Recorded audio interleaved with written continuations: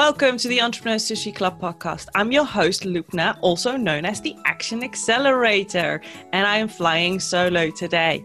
The Entrepreneur Sushi Club podcast is a weekly podcast where we give you insight into the personality of successful sushi adoring entrepreneurs, showing you that success is all about having fun in and with your business without the hustle and the grinding. So today we've got a psychologist in the house. Leanne Allen from Australia has been a psychologist for 11 years and coaching for about 4 years. She loves to help people change their mindset and their views of themselves. So important. Leanne has had her own practice for over 10 years on the outskirts of Sydney and is about to sell it. And I believe she's got a buyer, so we're praying she'll be able to do that in short time, so she can fully focus on coaching. She has 2 kids, although kids, they're 20 and 18-year-old, so they're not really kids anymore. Her second marriage is a dream after a very controlling first one, and she feels like a completely different person after continuing to work on herself. Now, I'm interested in that part. She says her clients are often also her teachers. They teach her about her and what she needs to learn or improve on to be a better therapist and about the human spirit. What I really also love about Leanne is that she has recently started to work to help men cope better with their divorce. She's created an online program with the option of having coaching with it. And this is a journey that started after seeing so many men suffering alone and feeling there's not much out there for men, and they are right. She likes to fill the gaps if she can. Leanne, welcome to the Entrepreneur Sushi Club podcast. Thank you so much. That was a very nice introduction.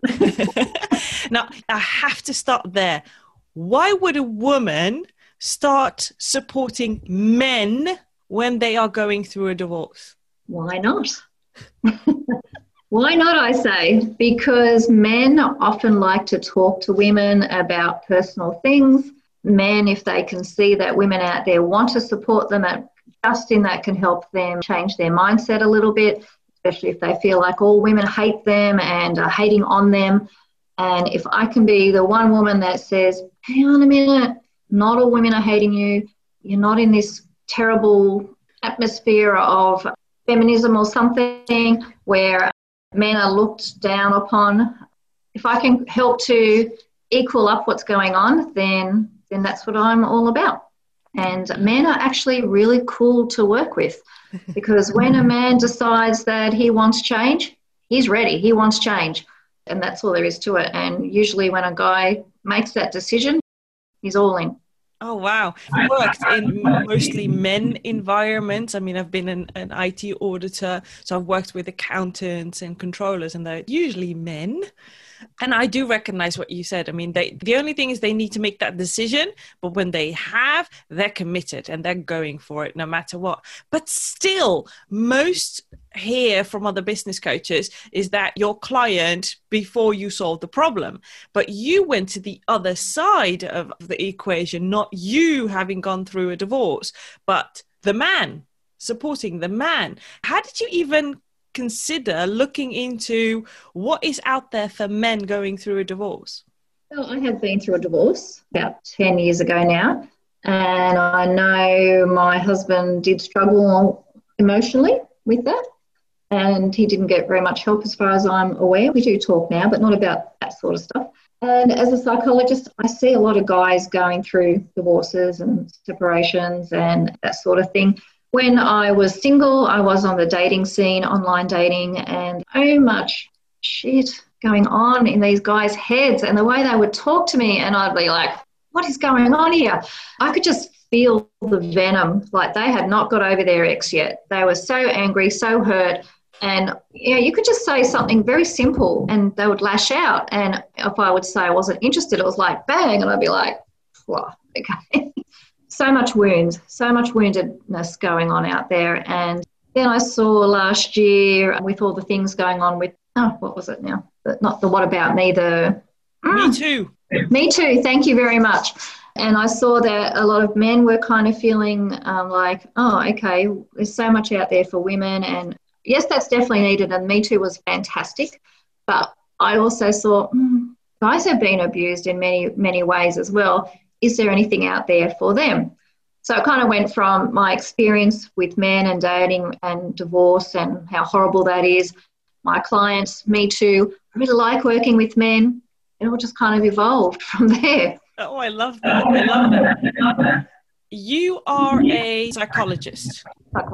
Psychologist. Okay. So you are in the process of selling your practice because you want to focus on coaching 100%. Now, I can imagine someone right now listening and thinking, but why? I mean, what's the difference between being a psychologist and a coach? Why do you need to sell the one thing to do the other thing? Can you give us a little bit of insight into that? Well, I don't know about other countries, but in Australia, psychology is very well supported by the government and all that sort of stuff. But there's kind of rules and regulations about what you're allowed to do and what you can't do as well. Psychology, as you would expect, there's a lot of trauma stuff, a lot of difficult issues that you have to work with every day. And coaching is a totally different energy. Coaching, people come to you because they have a problem and they have a goal and they don't know how to get from the problem to the goal. Psychology, people come to you and they're like, can you fix me? It's not my job to fix people. It's my job to empower people. And to be honest, I've always had this feeling that I shouldn't have been a psychologist. I should have been something else that helps people, but I didn't quite know what until I found coaching. And then I was like, oh my God, I'm supposed to be a coach. This is where I get to empower people and guide people and take on board what people say to me and enhance their skills and their own qualities and point them in the right direction and help them to put, their gear into drive instead of park. It's just a lot more fun being a coach. And you talk about, getting out of the hustle. We don't want to hustle and grind. And my God, I do not want to hustle and grind anymore. I want to have fun with my life and I want to empower other people to have fun as well. So that's why I'm doing this big change. Yeah. Love what you said. I mean, one of the things is I'm very interested in human beings, in the human mind. And I started my career in IT, which is basically the most scientifically engineering, objective, fact-based area, which is also a part of me. But one of the things that when I started, and I started almost 20 years ago, it was literally the very first steps of automation in the healthcare sector. So they were still having paper patient records and they needed transition. And I was trained at university to support and facilitate those transitions. But they had never taught me. They taught me about the possibilities of IT and the possibilities of the automation. And I was like, oh my God, that's great. Look at the opportunities. There can be more time to actually listen to a patient instead of treating them like they're in a factory or all of those horror scenarios. So we were all taught about the opportunities. But when I went into an academic hospital and talked to a doctor, and he was specialized in lung disease. I still remember the guy. He was 50 plus. And he said, I don't want that computer in my office. And I'm like, it's just a machine. It's just a machine. He said, no. Wow. And I was not taught how to deal with that. I was given these opportunities, and it's really important that we implement these and we go into automation and we have digital patient records instead of paper. And I'm like, this man says no. He doesn't even want the machine in his office, let alone actually use the thing. And that spurred me on a discovery into, okay, I need to understand him. So not the technology. I need to understand the human being to understand why he says no and how I can support him to turn that no into a yes. And that meant learning other things, learning about the brain, learning about human behavior, learning about changing human behavior. And it was a fascinating journey in that 2.5 years. It took me 2.5 years. After 2.5 years, he says, look, now I've got that machine in my office, but you're the only one that's going to get me to teach me how to use the machine. I said, after this period of time, you have absolutely the right to ask me to do that for you because I've been hounding you. You were literally my guinea pig of how do I do this? Because it's an academic hospital, so it's a very big hospital, and we needed to implement the entire hospital. And if I just hit the very first person I speak to who says no to me, I'm going to get more people saying no, and I need to find out how to deal with that. And that's been one of my fascinations, the interaction between technology and human beings, and how do you bring them together in a way that they feel comfortable in using it. But everything had to do with, I needed to find out from him and understand that he said no because he couldn't imagine himself using the machine. I mean, this was a guy that used a voice recorder with his patients, blah, blah, blah, blah, blah, give the voice recorder to his secretary, and she'd type it out on a typewriter, not a computer. That the secretary changed the typewriter for the computer, and she logged in under his name, which is a security breach, to do the work. And I'm like, we have to change this really fast before this becomes a practice in this large organization. Yeah, so it's fascinating to see how this happened. For sure. I mean, people hate change, don't they? Not everyone, but a large chunk of people do not like change. And change is terrifying and overwhelming and just something they do not want to do, because life is so busy, and this one bit of change, which apparently will make your life easier, is scary stuff. Well, in my experience, they don't want to change when they don't know if the change is going to be better for them than what they've got now. Yes. I mean, from an evolutionary perspective, we humans have been changing. We still change on a cellular level. We change each and every second. We just don't know it. So we're born into consistently improving and changing and growing. But as soon as it comes something from the outside in, and it comes packaged in, you just have to do this because I say so, and then we say, okay, wait a minute, I don't know if I'm going to be better after this. So that's very interesting. And I love that you said you want to transition into full-time coaching. Will that be specifically around supporting men in their divorce, or are you going to branch out?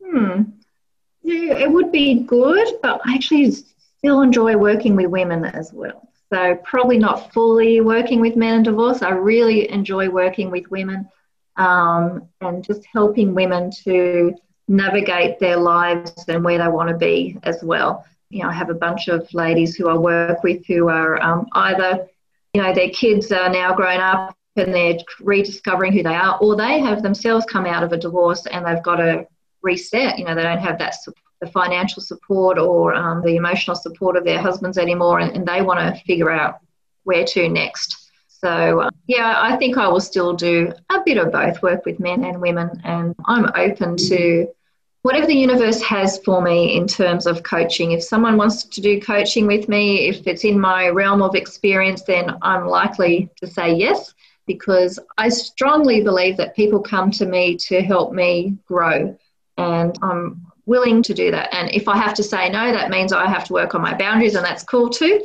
And when I get to say yes, it's an honour and a privilege to help people, live their best life. It truly is. I completely agree. I love the change in their face, in their expression, when someone comes to you with a challenge or a problem and thinking, oh my God, it's been so hard. And then in a little bit of time, just by asking very good questions, they just, I hadn't looked at that way. Ooh, that opens up possibilities. And I'm like, yes, that's all worth it. You just see this little glow, this little pink colour. It's like, I don't know what happens when people are really sad, their blood's not flowing properly or something. And then all of a sudden, it's like they've suddenly got some makeup on or something, and their eyes are sparkling and their whole complexion changes. It's very subtle, but very satisfying to see that. I totally get it. Now for the most important question of this podcast. What's your favorite sushi and why? Oh, okay. So I have to tell you that I'm a bit boring when it comes to my favourite sushi, but I really do enjoy the good old California roll. Yes. Another one. Oh, good. I was thinking, should I fake it and pick something more extravagant? But I love the crab and the avocado and the colour, and just love the flavour. It's just so easy to eat and grab, and especially if you're in a hurry, and it's like I'll grab one of them and I'll eat it in the car. Or Yeah, no, so, it's one of my favorites too, still. Still one of my favorites. It's the one that I order consistently no matter where I eat sushi. And it's actually very logical that it's a favorite for many because it's the start of sushi.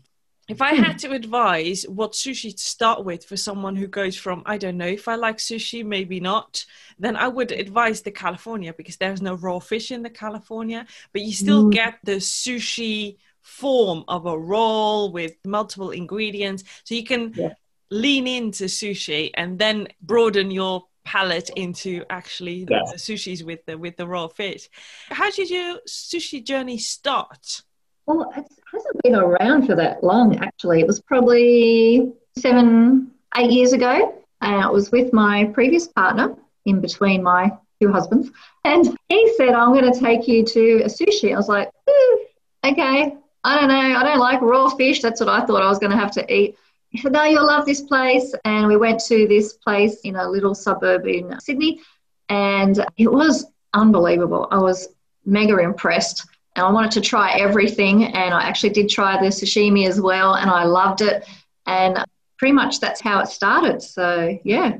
Oh, wow. But how did you get past the raw fish? Who eats raw fish? Well, he just grabbed the sushi train kind of line thing. And I do like trying new things, and he ate it and he liked it. And I thought, all right then, well, I'm here to try a new experience. So I just kind of chopped it into a smaller piece than the small piece that it already was.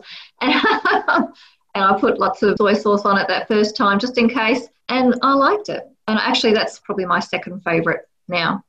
Wow, I really love that. Now, one of the things that we were really curious about regarding our guests is if so your personality was a sushi, what would the ingredients be? Ooh, probably salmon and avocado. And would it be a roll, a hand roll, a nigiri, or?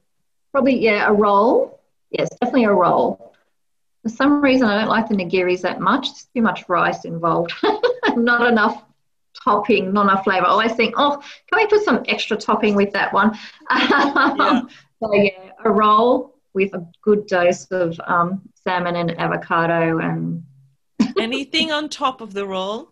You know what? I actually don't know the names of all the sauces, but there's like a white sort of sauce that they sometimes pour on top. I quite like that. I don't know what it is. It's kind of like a mayonnaise-y type of thing. Mm-hmm. Yeah, it could be anything. It could be wasabi mayonnaise. It could be mayonnaise. They use something. Sometimes they use seeds. Oh, yeah, I do like the seeds too. Not the wasabi, though. I find that's a bit too hot for me.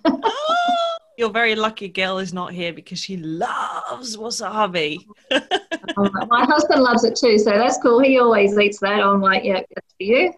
It's all good. Yeah. And we had one of our guests on when her sushi journey started. She went with a friend, and her friend had said that the green stuff was avocado, and she loves avocado. So the very first thing she did is take a full spoon of it in her mouth. And if you know anything about wasabi, imagine the thing that they do in cartoons when steam is coming out of your ears. Well, that is what you do if you could take a full spoon of wasabi into your mouth. That's horrible. And to me, it tastes horrible as well. It's not just the heat, the taste as well. So, yeah. Yeah, it's an acquired taste, to be really, really, really fair. Maybe in a few years' time. So with this lockdown, one of the other things that I'm really curious about is when was the last time you had sushi? Last week, actually. I was walking through the shopping centre where I am. It's not too bad. The lockdown in Sydney is not too bad now. We just have to be careful and, sterilise our hands and sanitise, I should say, and wear our mask and keep our distance. So I've been pretty lucky, actually. Nice. Last week, wow, we've had guests that literally said, I can't get sushi here. There's no sushi in the vicinity. And with the lockdown, we can't get anywhere, especially the guests we've had from the US. Some of the places don't have any sushi. So it's great that you had sushi last week. Yeah. If I was in Victoria, it would probably be a different story. Yes, their lockdown is heavier than ours right now. Yeah, well, we've got that here in the Netherlands too. There are some regions that are more impacted and have more people having the disease than other areas. So it really is something, and the government has started to promote regional measures and impacts instead of the whole country being in lockdown again. Yes, yeah. There's a massive impact. It's not good. Yeah. So I'm curious about, if we go back to you as an entrepreneur, what are some of the things that men go through when they go through a divorce? Lots of things. Grief is one of them, which they may not recognise it as grief. Grief of losing their partner. Even if it was a horrible relationship, it can still bring up some grief, because grief of, the marriage is over. They expected this thing to last forever and now it's not. Grief of financial loss, their home. Sometimes it could lead to jobs going, businesses, that sort of thing. Not just property, but, loved items, cars and items. And of course, the children is a massive thing. They don't get to see their children every day like they did before. The fighting between the couples can really lead to a lot of problems, a lot of stress. It can lead to guys not managing their work well or their own businesses. They kind of give up. There's some that can lead to addictive behaviours in terms of gambling or alcohol or porn. Porn can be a real problem because they turn to it, and that can just change the way a guy looks at himself and his ability in regards to sex and relationships. There's so many things that men go through. There's really that real loss of identity as well, because men don't talk about emotional stuff like women do. So whereas a woman can go to her family or friends and have a good cry and talk it out, often, well, in Australia anyway, a guy's mates will go, come on, let's go get drunk and pick up. Okay. So that's not going to help anything. Going to leave you with a hangover, and if you didn't pick up, you're going to feel like a loser, and if you did, you might regret it anyway. So I really want to help encourage men to get real. Yeah. To just face their problems. If you don't face it, it just gets bigger and bigger and bigger. And if you don't figure out why your relationship went bad, you're just going to choose another partner who's going to teach you the same lesson. And this is what people often see in violent relationships, and it's often seen with women, but men go through the same thing. I do honour that men experience violence in relationships, and that, a woman will experience a violent relationship in her childhood and then go through relationship after relationship after relationship with the same stuff. And men do the same thing. And it might be, they need to learn how to speak from the heart, how to communicate, how to love, and not just show their love through their work or providing the income or whatever it might be. So there's so many things to learn in relationship. You're always learning. I'm still learning. Yeah. I see couples all the time, and I learn, through them and myself, and I'm through my clients. I think, oh my God, I am so blessed. I have done so much work on myself. It's not funny. And I'm so blessed that I am now with an amazing partner, and I know that I would not be with him if I had not done the work, because I didn't believe in myself before, and I wouldn't have chosen someone like him, and he wouldn't have chosen me because I wasn't ready for a good relationship. So as we wrap up, one question that came to mind is, what are your tips when people are struggling with their mindset, whether it be I'm not good enough or who am I to? What are your top 3 tips? Wow, good question. There's so many things. I guess that first question, who am I to? It reminds me of that poem by Marianne Williamson, Who Am I Not To? We are all created equal. We all started off exactly the same, and it's our upbringing that brought us to believe that we're not good enough. We are all good enough, every single one of us. And if we have been told over and over again through our parents or family or society that we're not, well, screw that. We are all the same. We are all equal, and we are all entitled to have a good life. So my probably number 1 tip is to start to be aware of what information you're feeding yourself. If you're looking at a lot of social media or negative stuff, or even the news, it's going to impact who you think you are. It's news. I do not watch the news. I hardly ever watch the news, maybe once a fortnight, just to check in what's going on in the world, because it brings me down. I'm quite sensitive, so I don't want to see that. So we have to really be aware of the shit that we put into our mind and into our body, because that's going to impact who we are. I would also say to ask for help. You know, there are an abundance of psychologists and coaches out there who are ready, willing, and able to help. And if you don't like the first person that you speak to, or the second or the third, keep going. It's like if you had an accountant you didn't like, you would go to the next one, or a doctor. If you didn't like your doctor, you wouldn't suffer through them. You would find someone else. And coaches and psychologists are the same. I've heard many people say, oh, you tried that, didn't like it. Well, that just means that the person's not a good fit. If you don't like me, that's cool. Go find someone else. I don't expect you to sit with me and work with me if you don't like me. That's fine. I'm not going to be offended. We're all different. Yeah. So to talk about it. And the third one would be to talk about it, not to internalize how you feel, because I can 100% guarantee you that unless you are like a narcissist or something, everybody has had that thought of I'm not good enough, every single one of us. And we can work on it. You know, I still have that thought sometimes. Am I doing the right thing? Am I not? Oh, I just keep working on it. And I'm happy to know that, you know, I'm human too. Yeah. So, yeah. It's true. I mean, I still have it. I still haven't, oh my God, who am I to do this? Who am I? There are other people out there that are way better than me. And it happens. And we're human. Those thoughts come up.